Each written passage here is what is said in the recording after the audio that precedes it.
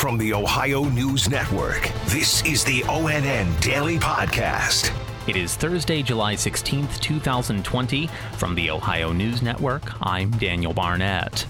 The DeWine administration announced this afternoon that more Ohio counties are now at a level 3 or red public health alert, but none have moved from the watch list to the most severe level. A total of 19 Ohio counties are now at a level 3 public health alert, up from 12 last Thursday. Hamilton and Butler counties in southwest Ohio and Cuyahoga County in northeast Ohio remain at level 3, but have been removed from that watch list. Athens County in southeast Ohio is now at a level 3 and has been placed on the watch list. Counties newly added to the level 3 alert are Lucas and Allen in northwest Ohio, Delaware, Union, Licking, and Richland in central Ohio, and Scioto County in southern Ohio. Governor Mike DeWine did not issue any new health orders during a rare evening address last night, but warned that new health orders could be imposed if Ohioans don't take the fight against COVID-19 seriously. Kevin Landers has more. The governor stressed the importance of keeping our economy open. Good decisions will protect the economy and save lives. Reckless ones will hurt and kill. Governor DeWine thanked Ohioans who had missed work, missed paychecks, and even left school to help flatten the curve. The question is, did his words change Ohioans' behaviors? Many Ohioans thought Governor Mike DeWine would issue a mandatory health order, including the wearing of masks as the COVID-19 numbers continued to rise. But that did not happen, and it was met with harsh criticism from those outside the Republican Party. House Minority Leader Amelia Strong Sykes, a Democrat from Akron, issued a statement saying, quote, "This was a wasted opportunity. What we witnessed was a governor who refuses to lead in times of crisis for fear of standing up to the political pressure within his party." From the State House, Kevin Landers. Though DeWine is not putting in place a statewide mask mandate, many Ohioans will find themselves required to wear one in public. Yolanda Harris explains. Ohio is not requiring masks statewide, but more states, cities, and counties are. And businesses are doing the same, including Cincinnati-based Kroger. Apple, Best Buy, Costco, and Starbucks are already mandating face coverings. Costco actually began that requirement back in May.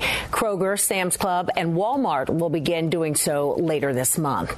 I'm Yolanda Harris. The state reported today that more than 35,000 new unemployment claims were filed last week. ONN's Dave James reports. This marks the end of a 10-week period in which new claims had declined every week. More than 429,000 Ohioans filed continued unemployment claims last week.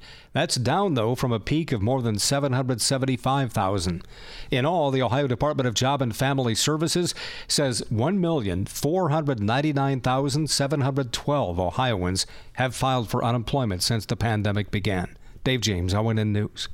Starting Monday, outdoor visits at nursing homes will be allowed in Ohio for the first time in 4 months. Karina Nova has the details. Nursing home visits will only be allowed as long as safety standards are met, including having all residents and staff at the facility tested for the virus. Governor DeWine says each nursing home must consider the number of coronavirus cases in the facility and the surrounding area, staffing levels, access to adequate testing, and personal protection equipment for residents and staff and local hospital capacity. The decision to allow visitors and the specific visitation guidelines are up to each nursing home facility. Karina Nova in downtown Columbus.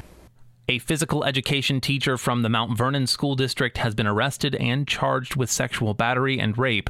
Tracy Townsend has the story. The superintendent of that district and the Knox County Sheriff's Office confirm Andrew Walsh is charged in this case. Superintendent William Cedar says they are working with law enforcement and are treating this as a very serious matter. The district is working on reviewing Walsh's employment status, and according to the sheriff's report, the incident allegedly happened in 2018 but was reported this week. I'm Tracy Townsend.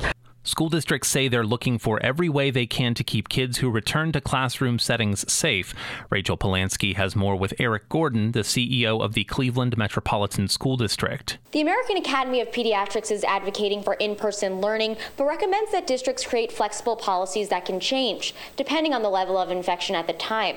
The Cleveland Metropolitan School District, for example, is planning on offering some in-person classes and some remote classes. Making sure that we add sanitizer pumps throughout our school buildings, having planned hand washing breaks, encouraging lots of outdoor activities while the weather's still nice. All of those things are designed to layer safety precautions to ensure the best possible safe experience. I'm Rachel Polanski.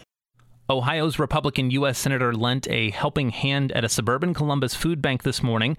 Tracy Townsend reports. Today, Senator Rob Portman was in Grove City. He joined the Ohio National Guard to distribute food at the Mid-Ohio Food Collective. Portman also met with organizational leaders there to talk about his support of the Families First Coronavirus Response Act and the CARES Act. Those pieces of legislation provided funding for nutrition programs, including the Mid-Ohio Food Collective. I'm Tracy Townsend. And the Memorial Tournament teed off this morning at Muirfield Village just outside of Columbus.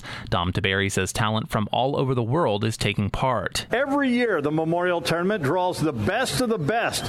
43 of the top 50 players in the world are here this week. That includes the current top-ranked player in the world, Rory McIlroy. Because of COVID-19, things have definitely been different this year. For instance, all the majors are yet to be played. McIlroy says the Memorial will kick off an important run for him. The Memorial Tournament's one of the biggest events we play all year, and it's definitely the start of a big run. For the Ohio News Network, I'm Dom Tiberi reporting. Special thanks to our affiliate stations WBNS-TV in Columbus and WKYC-TV in Cleveland for their contributions to today's newscast. I'm Daniel Barnett for the Ohio News Network. This has been the ONN Daily Podcast, a production of Radio Ohio Incorporated on the Ohio News Network.